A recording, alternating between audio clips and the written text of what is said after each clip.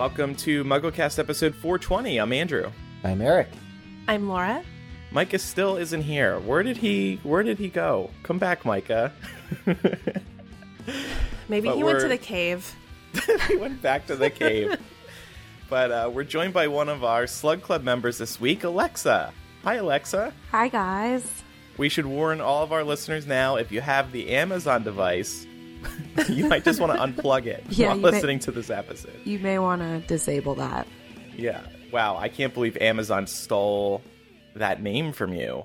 I would be so annoyed. It's pretty annoying, but I get some good jokes from people, so. I was going to say, I can't believe Amazon loaned us Alexa for the day. This is so exciting. That is kind of cool. Yeah. Alexa, start a timer, please. Starting a timer. This reminds me of, obviously my last name is Sims, and every other person, when they hear it for the first time, they're like, oh, did you invent the video game? And at this point, I'm just like, yep, I invented the video game. I'm a billionaire. If only. So anyway, Alexa, let's get your fandom ID. All right, so my favorite book is Prisoner of Azkaban. My favorite movie is Half-Blood Prince. I am a Ravenclaw. My Evermorning house is a Wampus. My Patronus is a polar bear. And the question I have for J.K. Rowling is, why did she first call it the Put-Outer and then she changed it to the Deluminator? I've always been intrigued if she just couldn't think of a cooler name during Sorcerer's Stone and she's like, oh, the Put-Outer, I could probably come up with a better name. Or if it was like a prototype. Huh, that's a really good question. I would guess it was those damn American editors who were like, oh, Deluminator, that's too advanced of a word. We need to call it the Put-Outer for the kiddies. And then book 2 or whatever book it appeared in next, J.K. Rowling was like, well, now I'm successful. I get to do whatever I want. And I'm actually going to call it what I wanted to call it, which is the Deluminator. Yeah. I just always assumed it was referred to as the Put-Outer because that was what we saw it doing. Put out the lights. It put out the lights. And because book 1, it is sort of written more childlike, but also we're outsiders looking into the wizarding world, that we see Dumbledore use this device. It puts out the lights. Like, we call it the Put-Outer. It's efficient. Later, when it's time to read Dumbledore's will, Rufus Scrimgeour can call it the Deluminator all he wants, but in reality, it will always be my Put-Outer. Yeah, that's a good point. Yeah. So, on today's show, we are going to go through Half-Blood Prince chapter 28. We also got some Muggle mail as well, but first, some news items. I had to talk about this. I wasn't planning on it, but everybody on social media is alight. Everybody wants to talk about this. These new Harry Potter shoes from Vans have struck a nerve with people. So people were really looking forward to this collaboration between Vans, the very popular shoe brand, and the Wizarding World. And they released the shoes, and the options are very limited. Each house, Hogwarts house, only has one type of shoe, and each Hogwarts house is a different shoe. And what I couldn't believe, and I guess I was kind of trolling a little bit, I could not believe that Hufflepuffs get stuck with the slip-on shoes. And not only that, the Hufflepuffs have the worst shoe design of the 4. Am I wrong? Not at all. As a Pottermore Hufflepuff, we love comfort. We love the ability just to slip on some shoes and head out the door. If we really have to go outside, working in the garden, slip on shoes, they're great. We don't get dirt in our laces. I tried. Okay, yeah, these are bad shoes. Yeah, they're pretty bad. And I'm upset that the only high top options are for Gryffindors, and then they have the mixed house ones. I will say it's never been cooler to be a Slytherin. Yeah. The Slytherin, it's almost like snake scale on the outside, yes. It looks like. Like, these are the coolest shoes I can imagine ever wearing. Yeah, the Slytherin shoes are definitely the best. Yeah, they're pretty cool. But because they each chose a different style to represent each of the Hogwarts houses, I can't do what I would, I guess, normally consider doing, which is mix up the houses. One left shoe in Gryffindor, one right shoe in Hufflepuff. you can't really have any. If you buy 2 pair and mix and match, you can't really do that. Right, because they're a completely different shoe. Completely, we'd be off balance. Yeah. So, like I said, I said on Twitter that Hufflepuffs, as usual, got effed with the Vans line. And some people, in fairness, some Hufflepuffs were like, "Hey, I really like these shoes. What are you talking about? Stop being so mean." But others, I think one of the biggest problems was that the Hufflepuff shoes also just have the dumbest design. Yeah. They just slapped on the badger in the toe area, and that was it. Yeah, other shoes have the house colors take over the entire shoe. Mm-hmm. And on Hufflepuff, it's just the little badger and a little bit of yellow, but it's a mostly black shoe. Right. And the yellow that you see is on the bottom. It's pretty ridiculous. It's definitely, there was not as much design time allocated for the Hufflepuff shoe, it seems. Yeah, exactly. So any of you, do you think you'll be buying these shoes? Anyone? I'm considering it. I'm probably going to get the Slytherin ones for Mark. Okay. Because I sent them to him and I was like, would you wear these if I got them for you? And he was like, oh, hell yes. So probably get those. Yeah. I do like the Ravenclaw ones. I know, Andrew, you think slip-ons are tacky. I kind of wish they offered them in the slip-on variety. Oh, Laura. Okay.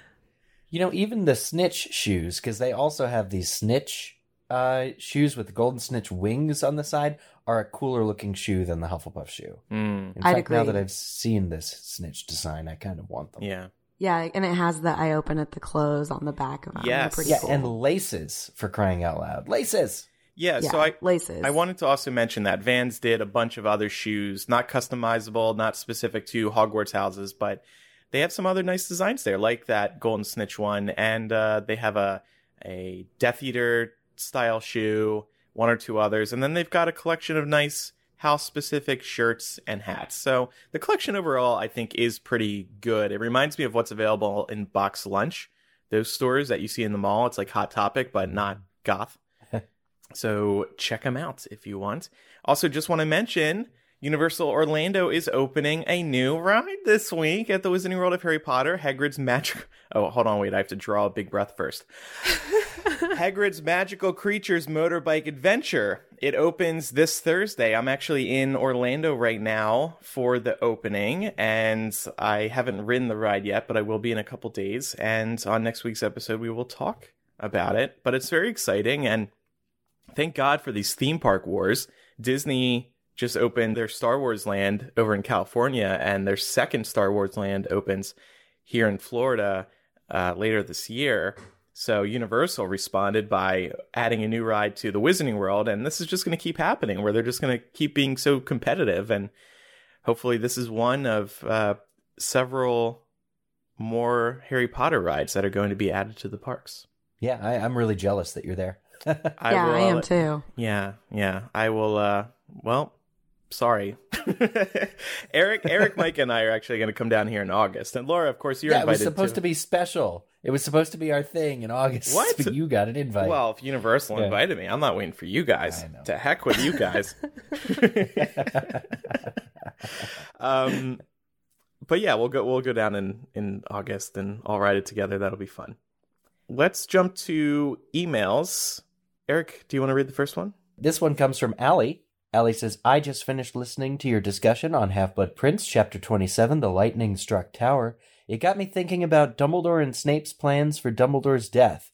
It seems clear that Dumbledore was planning to die upon returning to Hogsmeade after retrieving the locket Horcrux, because he asked Harry to get Snape immediately after they arrive. However, it doesn't seem like Dumbledore was expecting the Death Eaters to be in the school, as the sight of the Dark Mark supercharges him into action. What do you think would have happened if the Death Eaters weren't there? Do you think that Dumbledore planned to have Harry witness Snape killing him if he had the choice? If so, I wonder if Dumbledore was concerned at all for Harry's well-being after witnessing yet another death of a friend. Even though Dumbledore is one of my favorite characters of all time, I can't help but be saddened that we'd have to add another item to the list of effed up things that Dumbledore has done for the greater good. Maybe Dumbledore was planning to have somebody else witness Snape kill him, just so Snape could keep up his reputation as a Death Eater alive. I would love to know your thoughts. Yeah, I have a feeling that Dumbledore's plan was for Harry to go get Snape and for Snape to immobilize Harry somewhere away from the tower so that Snape could then go get Draco and bring him up to the tower, and then they could do the deed. And then poor Harry has to... Yeah. I kind of prefer Harry seeing Dumbledore die just so he's the first one to know. Because it also would have sucked if Harry had to find out through, like, some random-ass student who's like, Dumbledore's dead on the ground over there. You know, that would suck. Also would have sucked for us as readers. Yeah, totally. Yeah, I always thought that he told him to go get Snape because of the curse. So Snape would have known how to deal with the potion that he drank that made Dumbledore so weak. Yeah. But I guess, you know, I don't know if he was necessarily planning to die that particular night, but maybe he knew that Draco was going to keep trying to, you know, kill him regardless. Mm-hmm. Yeah, Dumbledore asking Harry to get Snape is perfectly innocent because he's injured and he trusts, you know, Snape to be able to fix it because Snape has been helping him deal with his cursed arm all year. And when Harry suggests they go get Madame Pomfrey, Dumbledore's like, no, I need Snape. But it's possible that because of the dark mark over the school, he needs Snape for that other reason. And really doesn't expect to see Draco, possibly. Yeah. Okay. Thank you for that, Allie. This next one comes from Jacob. We were talking about the Harry Potter DVD collection options out there, and I thought Jacob had the most succinct answer on this. He said, the big crazy box that you guys were talking about in 419 was the Harry Potter Wizard Collection. The Harry Potter Hogwarts Collection, however, includes all the discs from the Wizarding Collection, but without all the gimmicks. And it's around $140 on Amazon. This collection is amazing. It comes in a really nice photo album style box. It contains 31 discs, which include all of the movies on DVD, all the movies on regular Blu-ray, the first 2 movies on an extra DVD with the deleted scenes and extended scenes included, and the last 2 movies on 3D Blu-ray as a bonus. It also includes all the special features DVDs that were included with the original DVD releases, which have all the deleted scenes on them as well. On and on and on. So basically, he's saying he recommends the Harry Potter Hogwarts collection because it contains basically everything known to man. Except outtakes, which have never existed on a disc, a blooper reel. And I remember we used to hope, like, oh, maybe one day there will be another collection that'll include those. They exist, as far as I'm aware. When I asked David Yates about it in an interview at the theme park down probably 2011, for that home entertainment celebration, he said that they were not only in existence, but coming out on the then proposed Hogwarts collection, which did not end up happening. So unless it's a secret, an extra disc nobody's discovered yet in one of those, quote, gimmicky compartments. It's still hidden from everyone. Yates lied. Yeah. Wow. I mean, you know, or didn't know. But the 31 discs for this Hogwarts collection, I understand it's definitive. But 31 discs still seems way too many discs. There are 8 films, you know, 31 Blu-ray, like 31 different discs to arrange all the content. Clearly nobody's taken like an overhand and just decided to like condense and combine some special features from certain, you know, other movies discs. Like, do they still have that like interactive menus from like the first 2 films? I don't know. You know. Yeah, they definitely still have those on the DVD because I was watching it the other day. It's kind of cool that a 4-time Harry Potter director lied to you.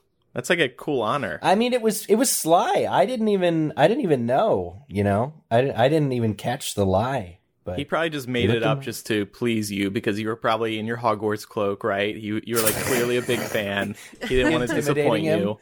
Yes, Eric. Sure, you're going to get outtakes. Absolutely. Yeah, well, he's a 6-time director now, and I'm pissed. By the way, it's being reported from the Wall Street Journal this week that Warner Brothers' forthcoming streaming app, and this will be the exclusive home of the Harry Potter movies and the Fantastic Beasts movies, is going to cost $16 to $17 per month, which sounds high, but it will also include HBO and Cinemax, which on their own cost $15 per month currently. So, you know, this isn't... So it would actually include all of them. Yeah. This won't be out till late this year or early next year, so that price could very well change. But and it will just be the movies. Does anyone actually use Cinemax? No. Like, I'm trying to think about like the value here. I think... And with Game of Thrones being over. I think J.K. Rowling's Corman Strike is on Cinemax, funnily enough. I do actually Interesting. think it's on Cinemax Yeah. and not Showtime because I was trying to go watch them. It is. I just Googled it. Oh, man. Poor J.K. Rowling. Why did they put that on Cinemax? It should have been on HBO. I would have watched it then. But yeah, Laura, you're right. Nobody watches Cinemax. All right. Well, before we get to chapter by chapter, it's time to tell you about one of our sponsors this week, Scentbird. They are saving me down here in Orlando. Oh my God. I was a sponge in the Magic Kingdom yesterday. Just absolutely a wreck. Oh, gross. Yeah, but I brought Scentbird cologne with me. And you may wear cologne too. And whatever scent you may be wearing, you have good taste and you know what you like. But your great taste is also expensive, and you end up with a shelf full of half-used bottles, or you've been wearing the same one cologne you were gifted years ago because going out to buy a new one is a hassle. With Scentbird, I found a way to have great taste without breaking the bank. Whether it's Versace, Gucci, or Dolce & Gabbana, Scentbird.com keeps me smelling good month after month. And what I love about cologne is that it makes you memorable. It makes an impression on people that you're meeting, and it's a good impression. And it's one of those signs that you take care of yourself. And down here in Orlando, you need it to not smell embarrassing. But I'm also not someone who needs cologne often. I need it down here. I need it at special events. So I don't use it too often. But when I need it, and I don't want to pay the high prices. So Scentbird lets me pick from more than 450 designer brands with sizes that last for a few months. Each bottle includes 120 sprays. That's a lifetime for me, and probably for a lot of you listening out there. And if you're like me, you're not a cologne or perfume expert. You just know what smells good. So Scentbird lets you sort colognes and perfumes by brand, occasion, season, style, and they even have a true scent quiz so you can get personalized recommendations. This is the way to get a variety of cologne or perfume options without paying high prices and making these huge commitments. And with an exclusive offer just for our listeners, you can get 50% off your first month today. That's only $7.50 for your first fragrance. Go to Scentbird.com/MuggleCast and use my code MuggleCast for 50% off your first month. Again, that's SCENT bird.com/MuggleCast for you to try your first cologne or perfume for just $7.50. Sign on and smell amazing. Laura, you use them too, right? I do, yeah. Yeah. I really like it because I actually wear quite a bit of perfume. I like to smell good all the time, but it's so nice that I'm able to switch up what I'm using day to day without having to spend lots of money to have separate full-size bottles of everything that I like to wear. Yeah. So Taking up your whole vanity. yeah. Well, also it's great because they fit super nicely in my purse, so I can Yeah. bring one with me to work without it being a full bottle, which I've been known to do in the past. So this makes it way more convenient. Awesome. All right. Time now for Half-Blood Prince, chapter by chapter, chapter 28, Flight of the Prince. We'll start with our 7-word summary. Harry.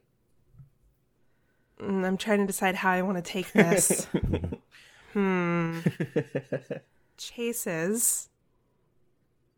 Snape. Down.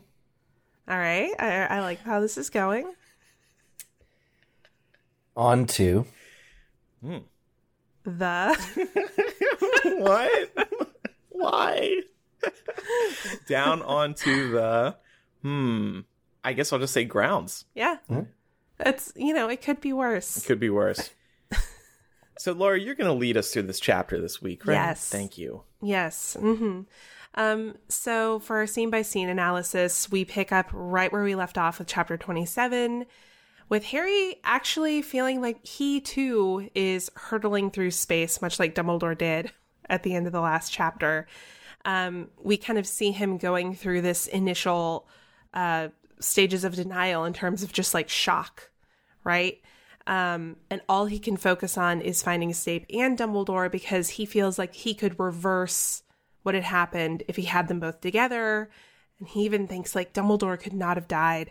And I'm wondering, can any of us relate to this? I'm wondering, have we ever had a time or event in our lives that threw us for this kind of loop? Yeah, definitely. Not so much with losing a loved one, but that has definitely happened. And you just feel like it's just like an out-of-body experience. Or even like a work moment where you're like, oh, bleep. Like you could just have these really out-of-body moments, very shocking moments where you're just like, wow, this changes everything. And it's a terrible feeling. Your stomach drops. It's just the worst. Yeah. Yeah. The time itself seems to slow. Reality seems less real. Definitely an experience I think we all have at some point in our lives. Yeah, it's almost movie-esque when this happens. Like when you think back on it, I've had a couple of occasions like this. Like I remember when I was in high school, I found out while I was at school that one of my really good friends' mother had died, and I had been really close with her. And I literally found out because somebody came up to me in the hall and told me, and it was like everything around me just stopped. Oh, yeah. You know? Yeah. And it like got kind of blurry, and it was just the weirdest experience. So when I was reading this, it definitely resonated with me. We also see Harry sort of in denial about Dumbledore being dead, because it's like, this is Dumbledore, right? He's larger than life. He can't be dead. Have any of us had reactions like this to big figures dying? I know a good example for me, honestly, and it's very pertinent for this podcast, Alan Rickman. Yeah. In my head, I still don't think of him as dead, you know? Yeah, because in the case of Alan Rickman, we all grew up watching him. So in a way, he was kind of like a father figure, whether you watch him only in the Harry Potter movies or you watched him in other movies as well.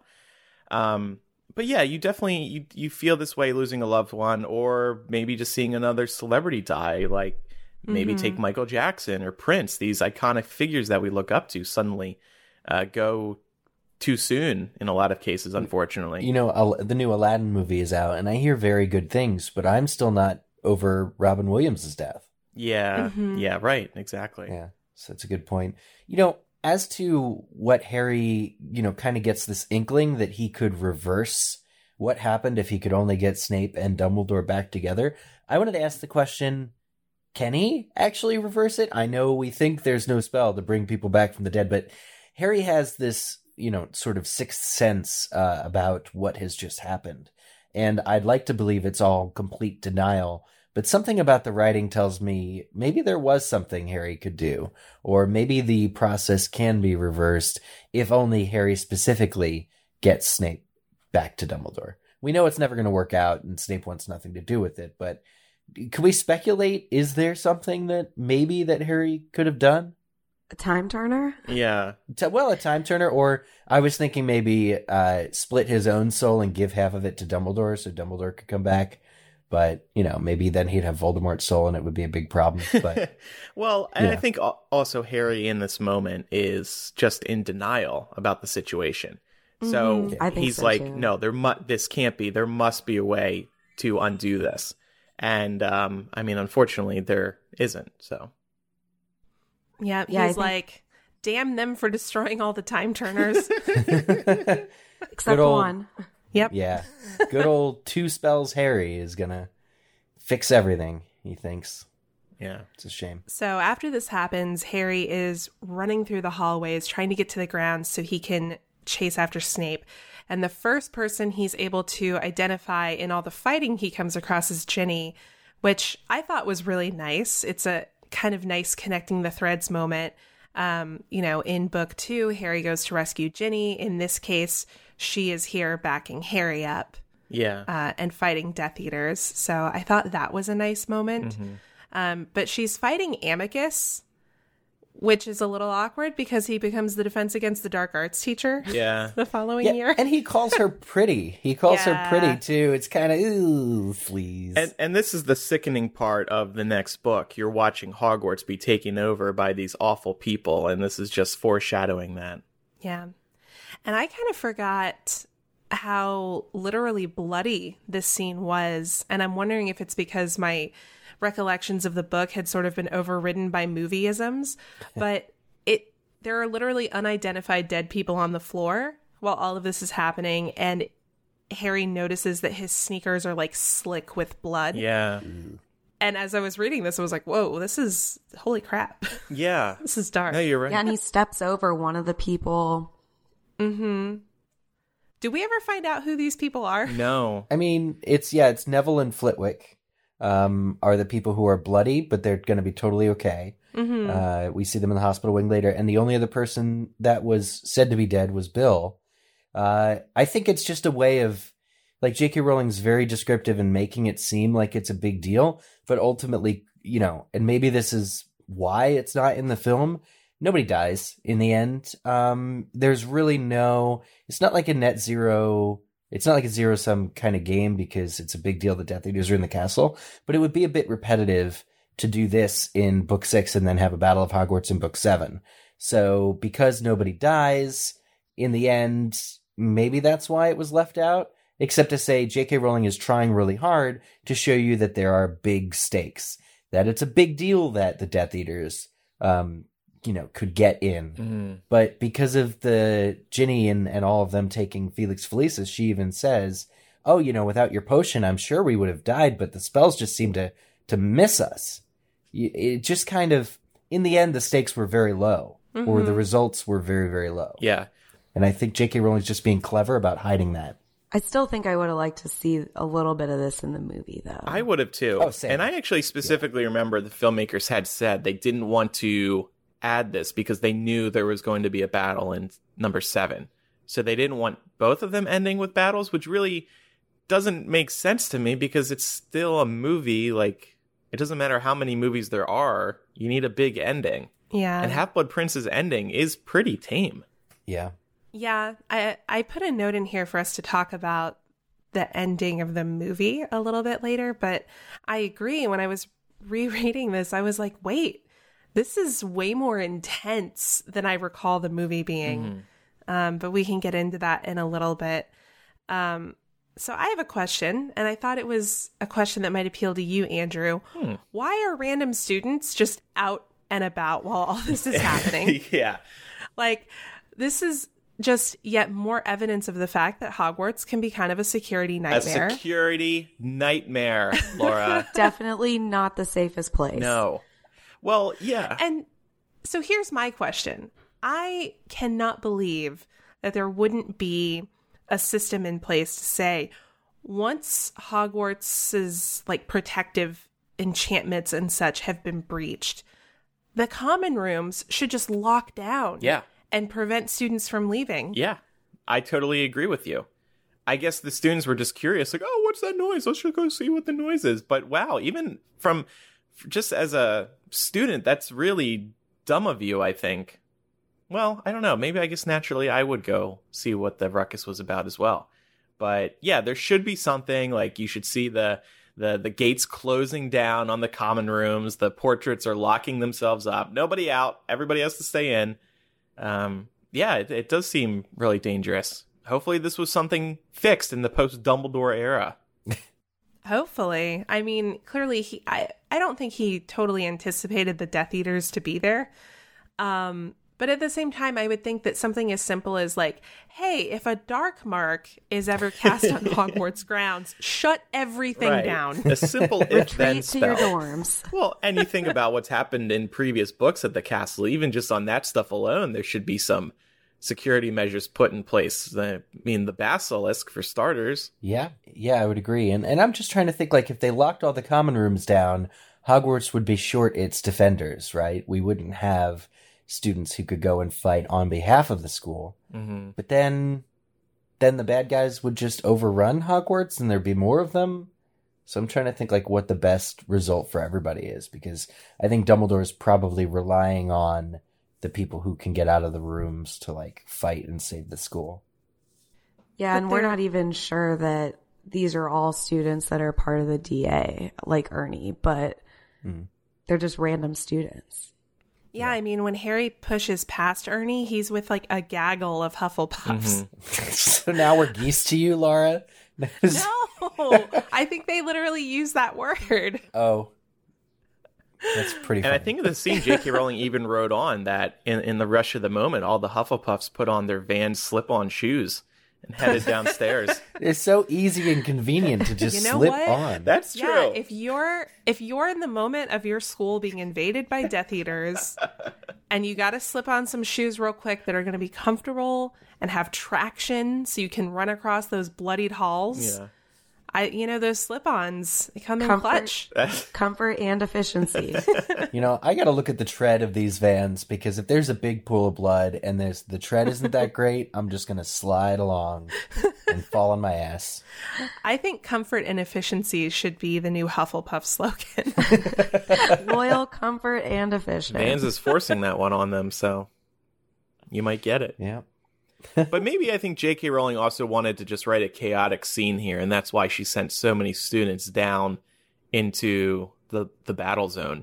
Because if they weren't there, I guess it wouldn't have been as crazy in a good way. Just visually, it sounds better, I think. Yeah.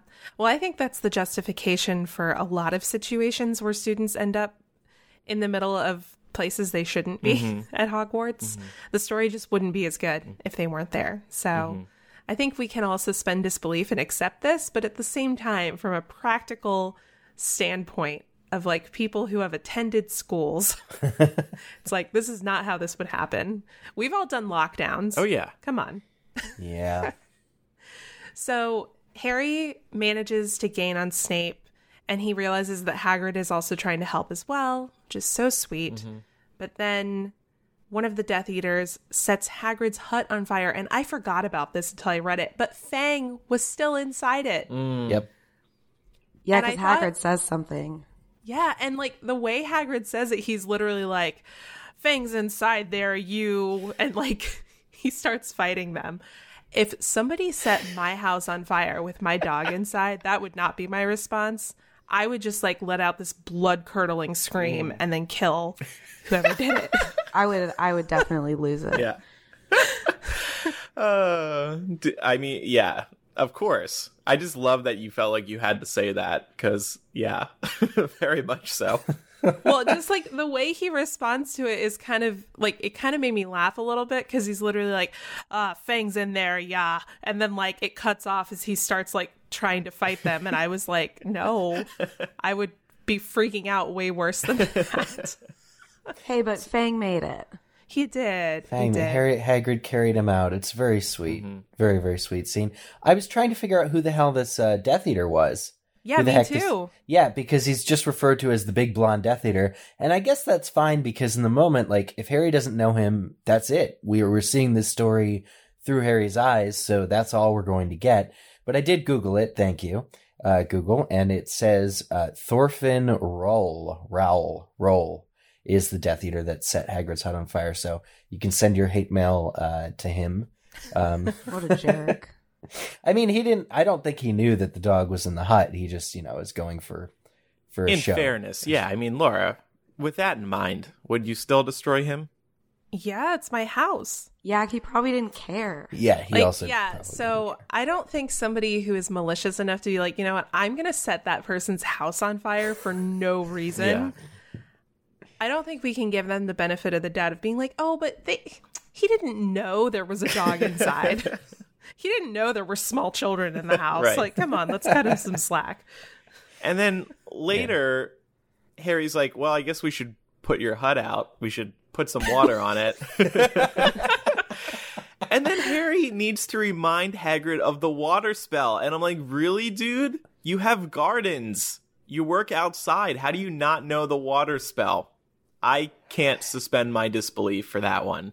I think J.K. Rowling needs to rewrite that. I mean, maybe it's just that he was freaking out because Fang almost died and his house is on fire, and he just, Well, you know, okay. was a little anxious. Yeah, like fire, but we have no wood. Kind of like her. That's fair, but I feel like the ongoing thing with Hagrid is he's not the brightest bulb in the box. So to me, this was more about Hagrid just being dumb and not well-read. I was going to make the point that it's been 53 years since he's been to school, but he lives at a school, and your point about gardening totally proves it. Like, he should know the water And it's spell. to conjure an element of earth. Like, that's a big one that you should know. Yeah, and he can, give someone a pigtail, but can't Well, that was an accident. remember water. Right. And what if you go out into the Forbidden Forest for a day? Shouldn't you have that spell ready to go so you don't have to carry water bottles and whatnot? I just can't believe this at all. I do wonder how much Hagrid uses magic on just a daily basis. Because isn't his wand snapped and he has it in the umbrella? Yeah, I mean, I'm pretty sure this is the first real confirmation that Hagrid's wand now lives in his umbrella, or whatever's left of it does, because we see him use it to help put out his house.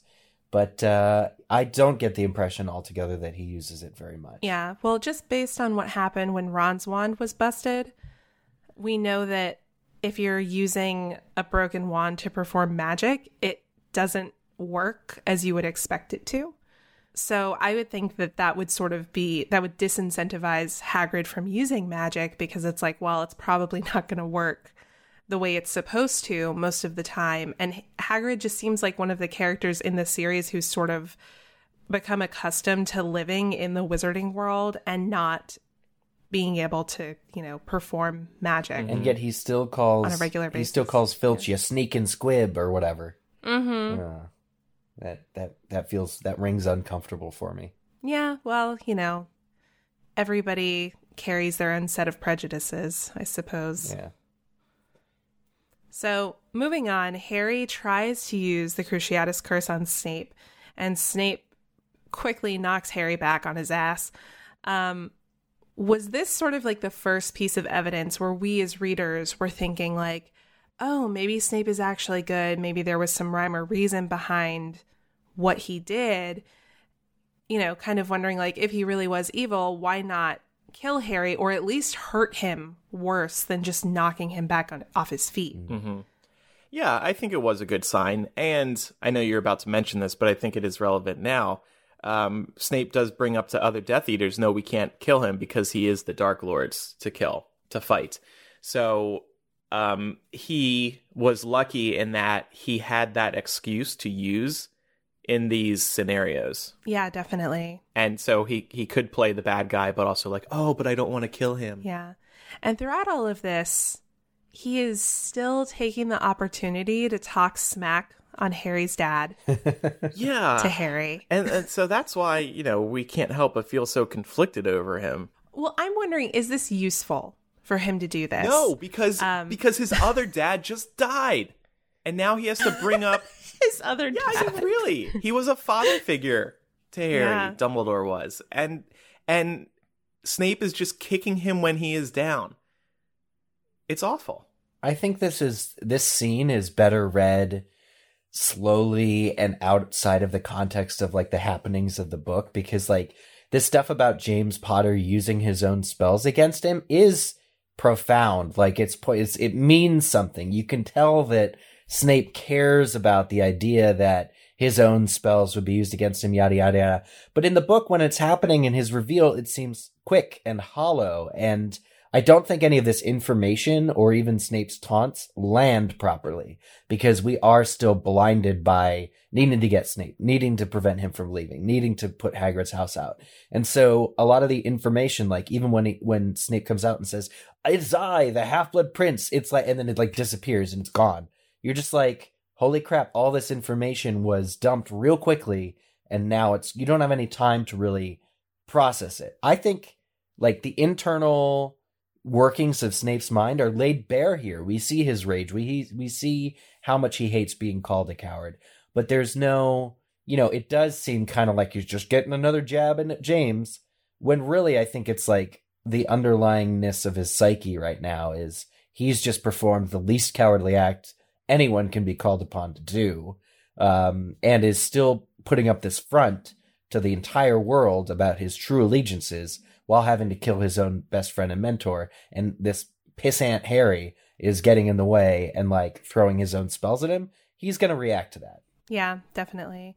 Do we think that this is Snape sort of trying to stay in character so that Harry doesn't suspect that there was an ulterior motive going on here? Or is he literally just deferring to his base nature? I think that he was just being himself. I mean, we know how much he hates James, and he's still going to hate him regardless of his, bigger mission of trying to protect Harry until the end. So I still think he gets some sort of sick satisfaction or joy out of, taunting James in front of Harry and kind of saying like, oh, you're doing the same thing your dad did. I don't think it's right, but I think it's just generally how much he hated James. Mm-hmm. Yeah. And I think this could also be Snape being very literal about the promise that he made to protect Harry.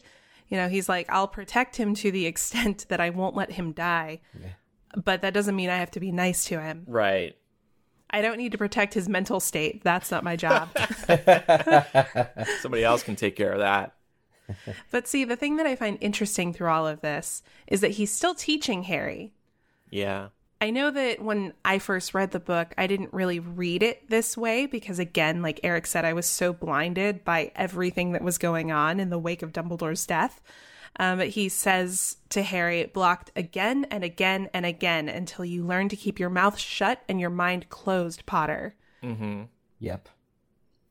But funnily enough, Harry just does not care about that right now. And hopefully he's committing this to memory, but he's not really paying attention to what Snape is saying. I would really love to have seen this matter. I would really love to have seen learning nonverbal spells and practicing legitimacy to be a big deal in defeating Voldemort. Mm-hmm. It's not. But Snape is doing the best. Snape is doing the absolute best he can to teach Harry, and that's why I kind of read a lot of this a little differently.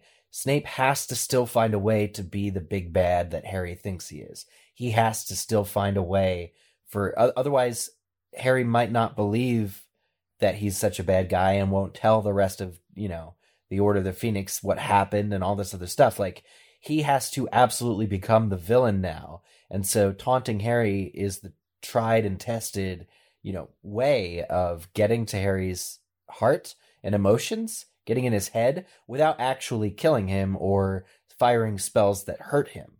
Yeah, and I just thought about it, but I mean, thinking on that aspect, he's telling Harry to still shut his mind because Harry is really bad at shutting his mind. Mm-hmm. So Snape almost has to be the big bad villain, because if Harry doesn't think that Snape is all bad, then he could let Voldemort into his head and it could ruin everything. Yeah. Yeah. Well, and that's supported later in book 7 when we find out that Dumbledore asked Snape to give Harry the Sword of Gryffindor. But he explicitly was like, you have to give it to him without him knowing it was you, because he's really bad at keeping his mind closed and Voldemort will find out. Right. Oh my God. Well, and it wasn't until this reread that I really noticed, but this mind closed thing, it's not just that Snape is extremely good at blocking spells, because he is. Everything that Harry wants to shoot at him, he immediately reflects. And I'm like, oh my God, he does it non-verbally. He's really good at blocking. But it is also that Harry's mind is so open that Snape can literally read what he's about to do before he even does it. Mm-hmm. So that's like, it's the 1-2 punch of why Harry could never succeed against an actual grown wizard until he does. Definitely. So following this moment, Snape is able to write off killing Harry based on Voldemort's orders. We see him telling the other Death Eaters, no, the Dark Lord wants him. What if, sort of in an alternate universe, someone else did kill Harry against Voldemort's commands? What do we think would happen? What would Voldemort do if he found out that somebody else killed Harry? He'd be pissed. He would kill that person. Yeah. Yeah. I guess Voldemort would be a little glad that he was dead. It would save him some time. He could go on vacation a little earlier than he was hoping. But yeah, I think he would absolutely be pissed. And he then could go back to Albania. Yeah. I was going to say that's Albania, Voldemort's baby. vacation spot. Yeah. His nose would grow back, like he would look human again. No, but yeah, he would absolutely be pissed. And then also, just like, what about us as readers? Like, oh, surprise, there aren't 7 books, actually. I was lying to all of you the whole time. There's actually going to be 6. Or all of book 7 is an epilogue. I think this would be interesting just because it would call the legitimacy of the prophecy into question. Like, I could see a Death Eater, like, say a Death Eater kills Harry, or a Death Eater is led to believe that they've killed Harry. I feel like that could be an interesting turn of events, too.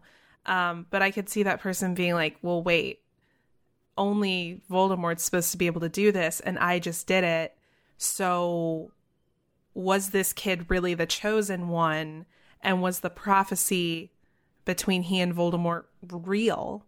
Right. Because Dumbledore's talked about this time and time again, which is that the only reason the prophecy is legitimate is because Voldemort takes it seriously. Exactly. If he had chosen to never act on it, nothing would have happened. Right, right. In this very book, he was emphasizing that. Mm-hmm.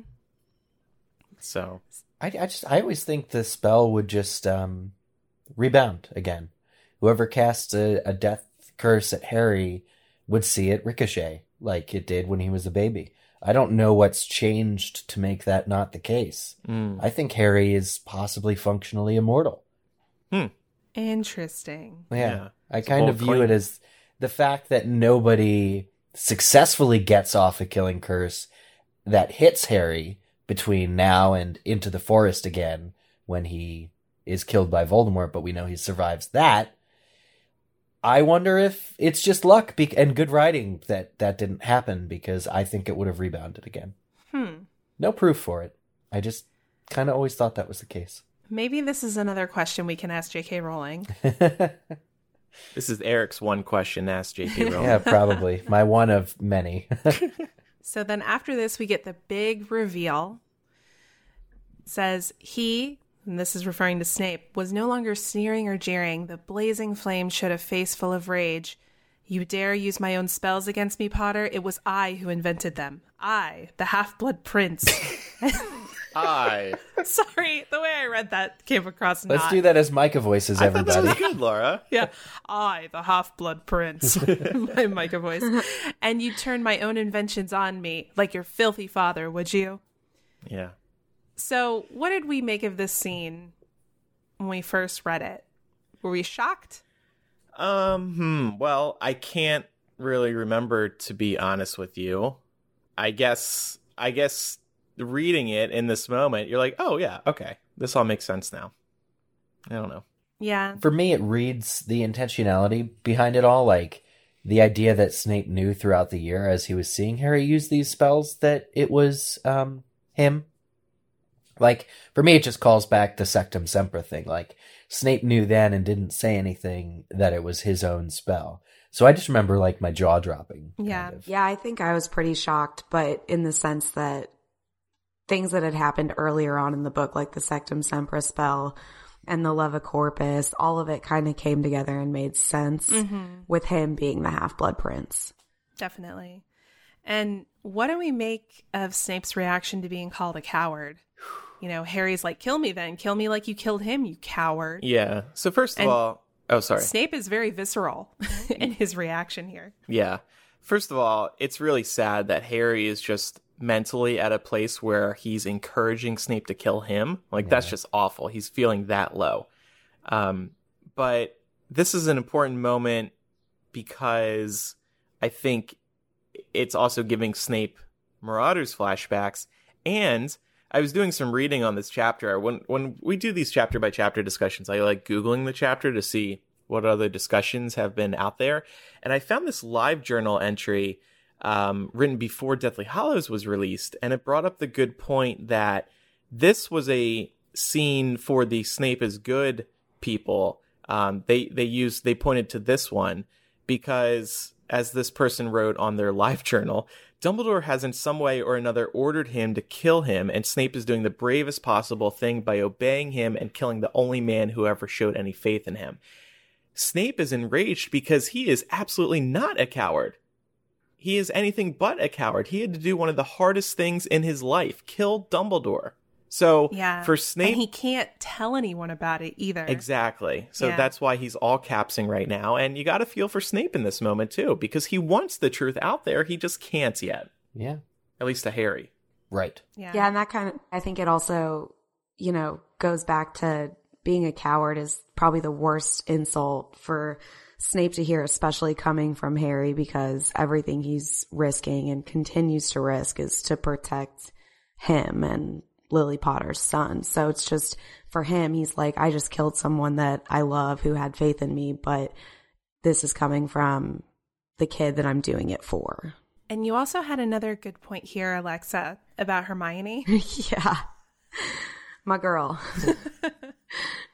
Yeah, I just remember when I first read the chapter, I remember thinking, oh my goodness, Hermione was freaking right on point. Why do they always dismiss her thoughts? Mm-hmm. She may not have gotten it quite right, but she had Eileen Prince, and that was pretty much right on point. Yeah. Yeah, she was on track. Yeah. Classic Rowlingism, to have all the info, but it comes too late. Mm-hmm. So how do we feel? I know, Andrew, we talked about this a little earlier, but how do we feel about the movie treatment of this scene? I actually watched the movie recently. I did find the end of the movie on a whole just the one big downer. It's not very exciting. It's just sad. Even this, I like the Snape moment where Harry is chasing him for a moment and I am the Half-Blood Prince. But the book is much better, as always. Yeah. I wish that we had seen more of the dialogue that happened in this scene, especially the, rage caps lock, don't call me coward. Yeah. Bit. I really think that Alan Rickman would have been able to carry that well and convincingly. And also because of how important it is to the story. Yeah. Yeah, definitely. I'm glad it's not in the movie, because I'm glad he's not talking about your filthy father did this, that, the other thing, because the Marauders subplot was cut from the movies. So there's really not that connection there to be made about much of anything other than Snape being the Half-Blood Prince. So there's some Marauders in the movies.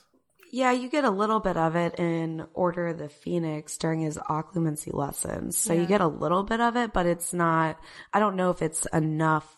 You get enough of that plot in order for a large amount of dialogue to be present. I don't know if a lot of people would be able to connect the dots. I feel like, didn't they have Snape at a couple of points in the movies make disparaging remarks about James Potter, though? I think so. Yeah, I would guess so. I can't remember, because I know they definitely did it in Deathly Hallows Part 2 for the memories, but I can't remember if he had done it before that, during his occlumency lessons with Harry. Hard to say. I feel like if they were going to, that's where they would have done it. But even so, even if they had left out all the Marauder stuff here, because I think, Eric, you're right, that is a subplot that was very poorly, well, it wasn't used at all, and that's unfortunate. But I think that they still could have leaned on the idea of Snape reacting badly to Harry calling him a coward. I guess I'm just wondering if from a movie-goer perspective, if that would have been too on the nose. Right. And tipped people off. Yeah. To, Snape's allegiances. So maybe that's something that is easier to accept in literary format than movie format, which I'm cool with. But I agree with Andrew. This whole scene in the movie felt kind of anticlimactic. Yeah. It's kind of how people feel about Crimes of Grindelwald. It's it leaves you hanging a little bit. You just want more at the end. Definitely. We do get an identity reveal at the end of both movies. That's nice. Yeah. I am the Half-Blood Aurelius Dumbledore. Yeah, but at this point, you're just kind of numb from the loss that you've suffered, Exactly. Yeah, and it doesn't really fall with the weight of a Hogwarts headmaster onto the grounds. Wow. So after all of this, Harry approaches the base of the tower where Dumbledore's body is laying. And this is such a heart-wrenching scene. I mean, Dumbledore is all splayed out and weird, and his limbs are all messed up from the fall, and there's blood coming out of his mouth. And Harry notices the locket on the ground because he's leaning on it. And, hats off to Dumbledore's really loose pockets, apparently, that allowed that to fall out. You need some zippers on those. Yep. Doesn't matter now, but really convenient for the plot. Thank you, Dumbledore. Well, I guess. I mean, if I was Harry, I would have probably at some point wanted to go through his pockets to check out what he's got on him. I was going to say, is that morbid? If Harry, Just to see if he has any cool if Harry stuff. doesn't, yeah, the put outer, what other cool gadgets of his own making? Or like a heart necklace with Harry's picture in it. Oh, and then Grindelwald's on the other side. And Harry's like, why is Johnny Depp in here? Yeah, I mean, if Harry didn't find the locket now, he'd have to loot Dumbledore's corpse later. So yeah, it's probably best that it was out. Yeah, and also just for, pacing. I feel like the moment, and this, you know what, this is part of the reason why I think the end of the movie kind of felt anticlimactic, because they don't make this RAB reveal until later when Ron, and Hermione are like up in the tower. Whereas I think it's so much more poignant for him to be like by Dumbledore's body, looking at the, inside of this locket and realizing, holy crap, this is not a real Horcrux. This is fake news. Like, what am I supposed to do with this? It's sort of like in that moment, you feel like Dumbledore died for nothing. I don't disagree, but at that point, Harry himself has no emotions left to give. The book says he feels nothing. We know he doesn't really feel nothing, but that's how I think as a reader you'd feel, or I feel. Because it's just like, if it was all for nothing, what's the point then? And you can't help but just kind of be angry at, the plot at that point, I think. So and with the RAB thing, it's just kind of like in the book it says, without even thinking about it, Harry opened the locket. And he just kind of crumples it up and throws it away. I don't mind that they moved the place where you find out about it, because it's clearly not something you're going to get an answer to in this book. It's very much like here's the seed that is going to be explored later kind of a plot point. So I don't mind if it's revealed in front of Dumbledore's corpse or later at the end of the, I guess the movie on the astronomy tower or wherever they are. Yeah. I guess just to me, when you read that, there's that sense of hopelessness that comes with like right before like all of the major events of the following book. Harry's at like the lowest low. Our leader in this resistance is dead, and it was all for nothing in that moment. And so I guess that feeling elevates the feelings that you have later in book 7 when they do have some success and when they also have some failures. So I feel like that low moment really helps to establish the arc of the next book. Yeah. And that's why I'm disappointed that it wasn't included in the movie. I think that's really fair. The movie at this point is gearing up to omit all of Dumbledore's funeral. Yep. But, I forgot about that too. Yeah, which is really amazing, and I can't wait to read it and figure out all the people that show up, because it's tons of people from other books we haven't heard from in a real long time. But I actually noticed something while reading that I wanted to bring to your guys' attention. So we know in the movie, instead of doing Dumbledore's funeral, they have this very touching, I forget if it's like McGonagall that starts it, but like all the witches and wizards hold their wands up, and like the wand tip lighting thing. It's now become a staple of the theme park. Anytime something opens, lift up your wands, light up the sky. Very, very touching way. I think it works for the movie, how they just kind of light their wand tips and do this. But I was wondering, so it's not in the books, but there is something in the books. So here's the quote. Harry pulled out the fragment of parchment, this is R.A.B.'s note, opened it, and read by the light of the many wands that had now been lit behind him. So people are just lighting their wands because it's dark on the castle grounds, right? It's a crime scene now. Yeah, they're trying to like figure out. Those aren't wands, they're police flashlights. They're trying to figure out what's going on. So all these wands are lit behind Harry because people just want to see. But I wonder if in the adaptation they didn't take that to mean, because there's all these wands that are lit behind him, that people are lighting their wands almost as if in tribute. Maybe. I wonder if the genesis of that idea doesn't come straight from this quote. It could, yeah. Visually, it's a very striking thing to see on screen, so I'm glad that whoever came up with that did. It's something that even fans do now, too. I mean, you say it's for like big theme park ride openings, but you'll be doing it this week, I'm sure. Probably. I'll be like, no. No, but in all seriousness, when there was that terrible Pulse nightclub shooting here in Orlando, one of the people who died was a Wizarding World employee. And I know J.K. Rowling, which I thought was great, paid tribute to him on Twitter, but also there was a tribute to him in the parks, just a fan thing. And they all pointed their wands at Hogwarts at dusk or something like that. And it was a super sweet moment. There's photos of it. That type of thing has really resonated with fans, actually. So it's great on multiple levels. I'd forgotten about that. Mm-hmm. Yeah, that's a good point. So wrapping things up, I thought we could connect some threads. These were things that I noticed, but if there were any instances that y'all noticed, please feel free to speak up.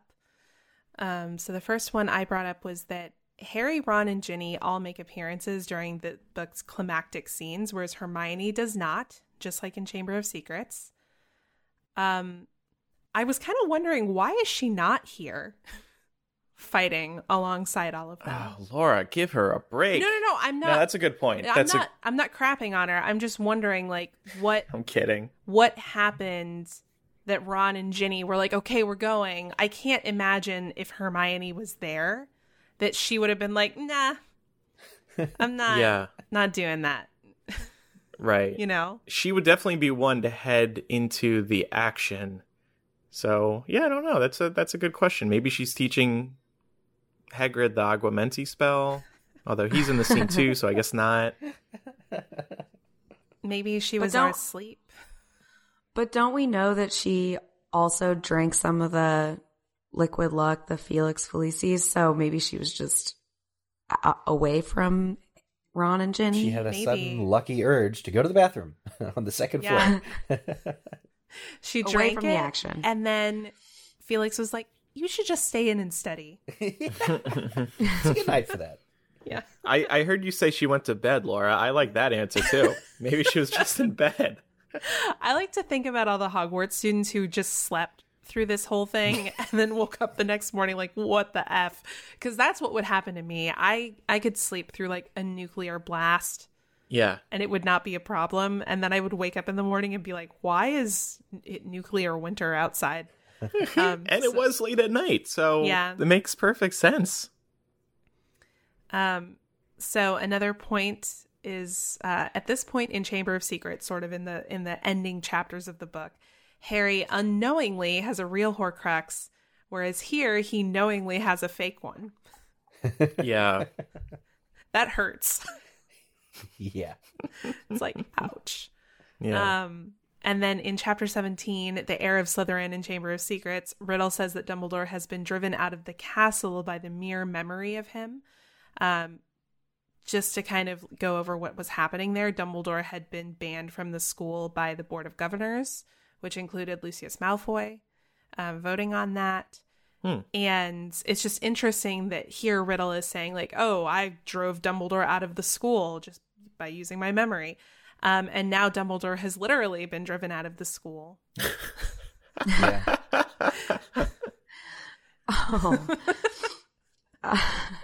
And then in chapter 18 of Chamber of Secrets, Dobby's Reward, Harry and Ron each receive 200 house points for Gryffindor because of rescuing Ginny from the Chamber of Secrets. And this is another one that hurts. In this chapter, Harry passes the Gryffindor hourglass and it's broken and all of its rubies are like falling out. Oh. So at one end of the series, they're gaining points, and at the other end of the series, they're losing them. Did you like Google for these, or did you find all these yourself? So Just from memory? I looked up like some wikis for summaries, and then if I saw something that seemed like a good hook, I pulled the book out and wow, like nice. through it. You rock. That's pretty impressive. I I'm liked it. impressed. I love doing these. I'm a huge fan of frame narratives. Yeah. Which is what this is. So I love the idea of like each of the books corresponding and then having the book 4 as like the centerpiece. I wonder if those rubies have any monetary value. If any of the kids could now, get rich by grabbing some. You would think they're worth something.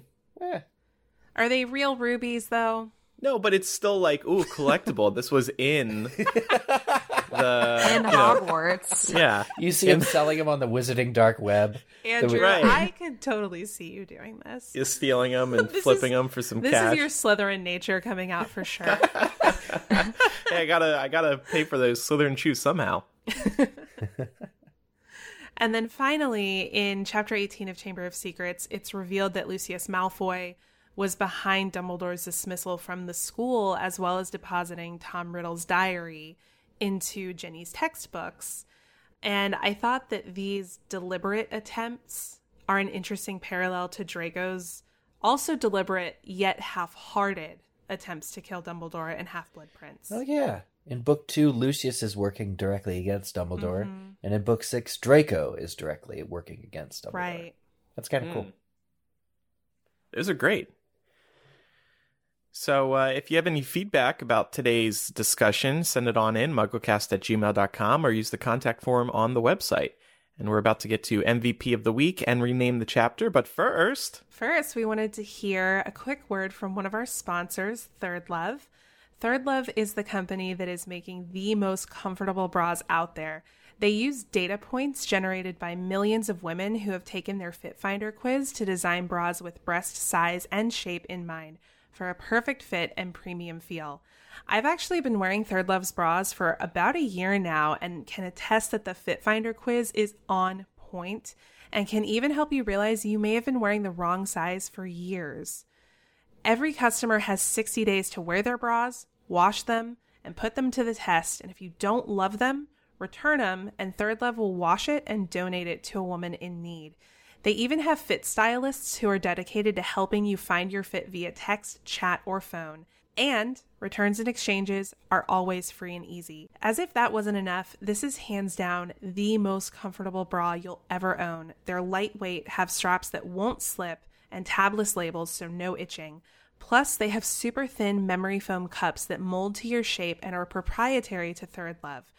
I personally own 5 of the 24/7 Perfect Coverage bras and 2 of the Seamless Lounge bras, and these are just must-have staples.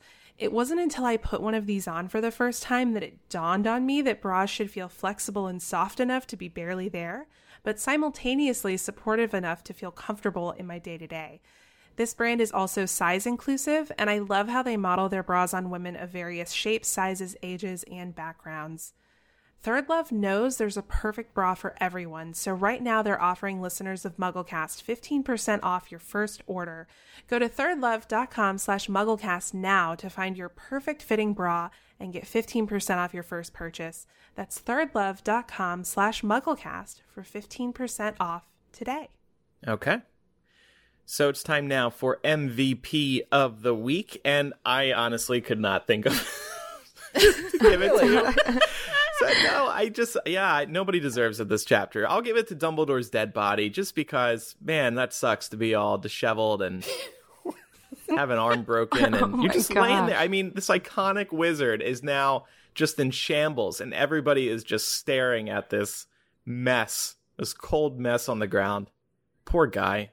So, Dumbledore's dead body for having to deal with that. Oh, man. Well, I was kind of torn between 2. The first I decided was going to be RAB for just mic dropping all over Voldemort, even though Voldemort doesn't really know. But, I mean, the dude figured out a pretty decently guarded secret, and then I think he's definitely the MVP. And then second, I just put the other members of the Order for not dying like Dumbledore did. Oh, yeah, finally. We found something that people can be better at than Dumbledore was. Living. That's really Living. mean. Yeah. That's pretty savage. Yeah, it is. I love it, though. I gave mine to Snape for being able to hold it all together. Yeah. I don't know if I could have done it, you know? Yeah. Well, It's tough. Andrew, if you came to me and you were like, hey, at the end of this year, I need you to kill me because I'm going to die anyway. First of all, I wouldn't agree to do it. But if I did, I would have a really hard time in the moment actually pulling it off. right. Because Well, I that's care very about nice of you Laura. that much. Yeah. I thought you were going to say, you were going to ask me, can I just do it now? Can I just kill you now? The sooner the No. better. I mean, like, would I still get paid?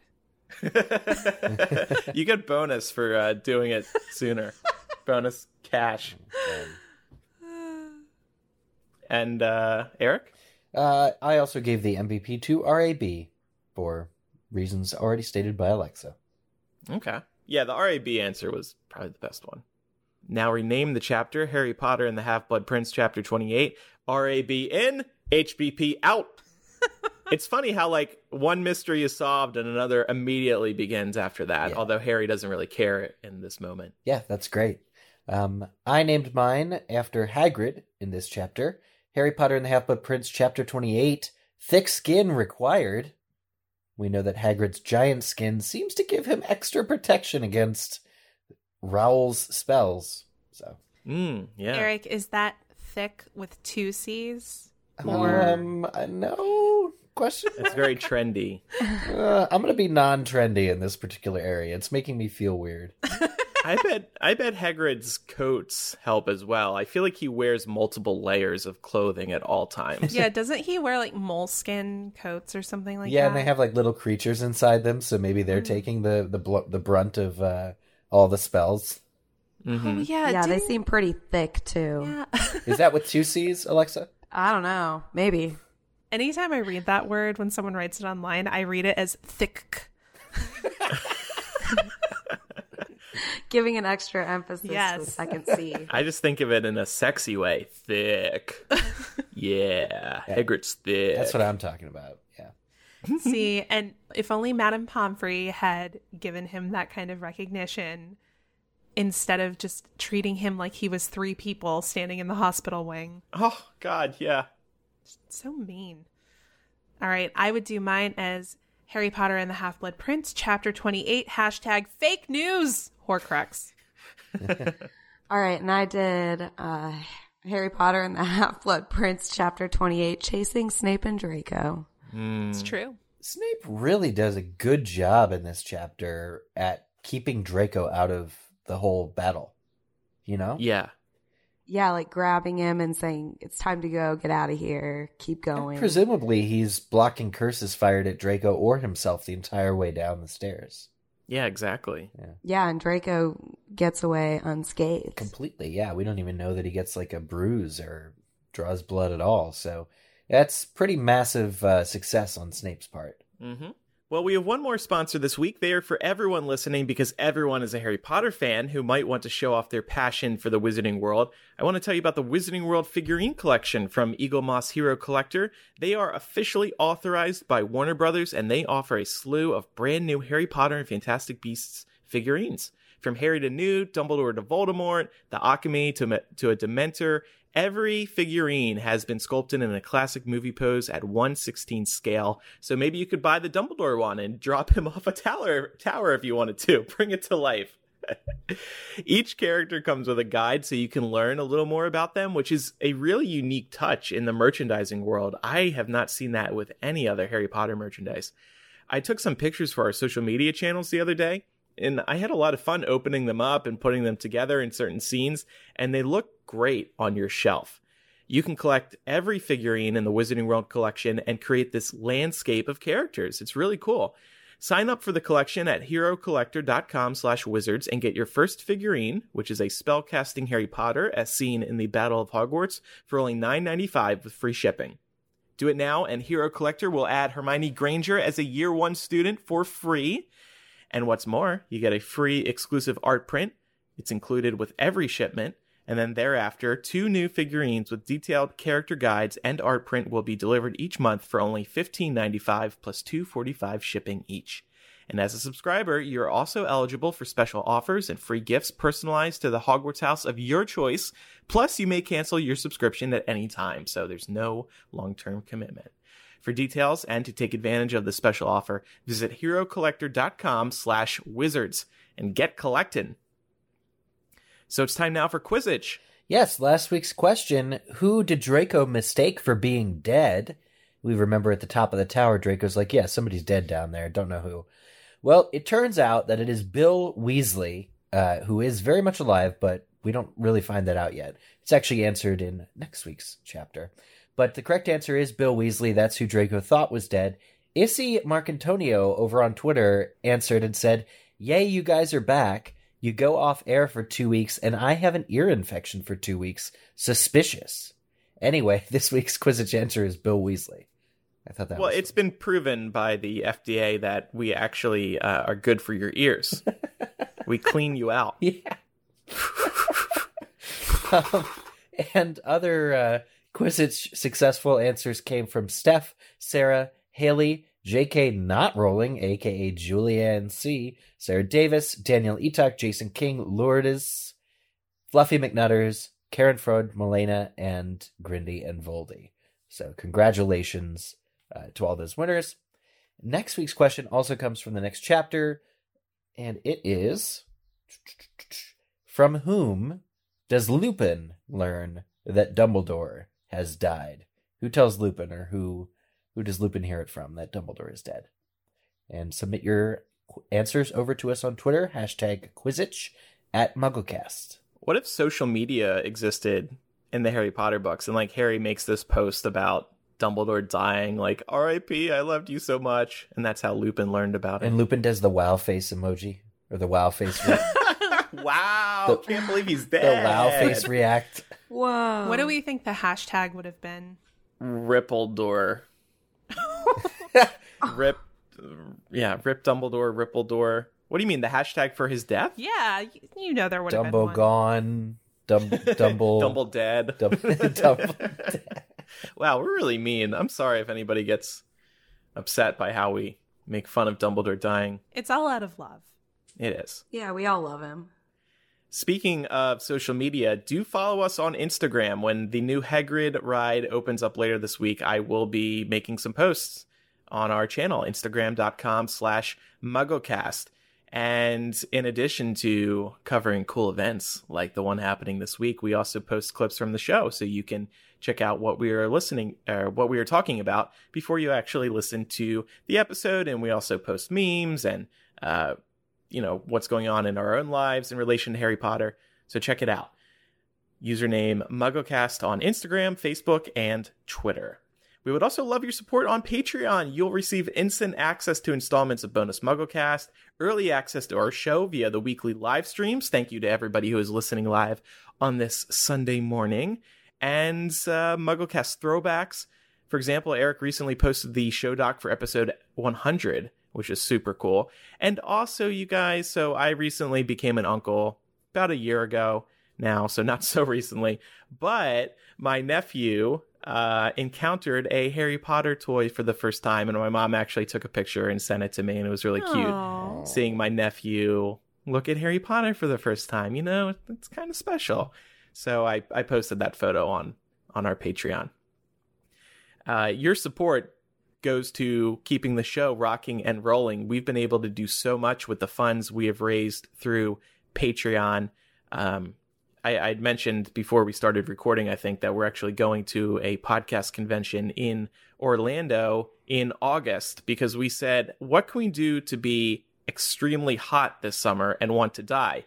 And we said, let's go to a podcast convention in August in Orlando, Florida. So that's what we're doing. But it'll be a fun opportunity for us to get together and learn more about podcasting and network and stuff like that. So these are the types of things that your support goes to. And of course, because of the Patreon, we are weekly again. Alexa, thank you for supporting us on Patreon. Of course, I love listening to you guys every week. Cool. Well, we really appreciate it. Listeners, it might be safe to plug in your you-know-what again, if you did that already, if you had to unplug it. And yeah, we hope you had a good time on the show today. Yeah, I had Alexa. a great time. Thanks for having me, you guys. Absolutely. And you were great. Yeah, you were. Thank you. Yeah. Alexa told us she had a podcasting mic ready to go because she once almost did a podcast herself. Yeah, almost. And then decided against What would it have been called? What would it have been about? The what about, don't know. The what it was called, we had an idea about calling it something like Legends in Our Own Minds. Because I think I'm way cooler than I probably actually am. So, but yeah, ended up just too busy, couldn't do it. Yeah. Oh, well, that's okay. I feel like a lot of people probably go that way. They're like, let's start a podcast. And they're like, oh, we don't have the time, actually. Yeah, it's crazy how much work actually goes into putting a decent podcast together. Yeah. You said you were impressed with you said you were impressed with our show doc. I was like, oh, thank you. Yeah, it's very organized. Love it. I'm an outline guy, personally. Love the outlines. All right. Well, if you want to get in touch with us, a reminder, you can call us 1-920-3-MUGGLE. That's 1-920-368-4453. Just try to keep your voicemail around a minute and call us from a quiet place. And ideally, don't use Bluetooth because those tend to sound bad. And we want to play a good sounding recording on the podcast. You can also email us, mugglecast@gmail.com, or use the contact form on our website. Thanks, everybody, for listening. I'm Andrew. I'm Eric. I'm Laura. And I'm Alexa. Bye, everybody. See ya. Bye.